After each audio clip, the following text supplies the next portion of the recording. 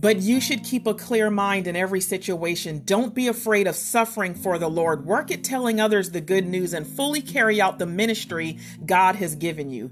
That's what it says in 2 Timothy 4:5. And, that's what God told me even a couple of years ago.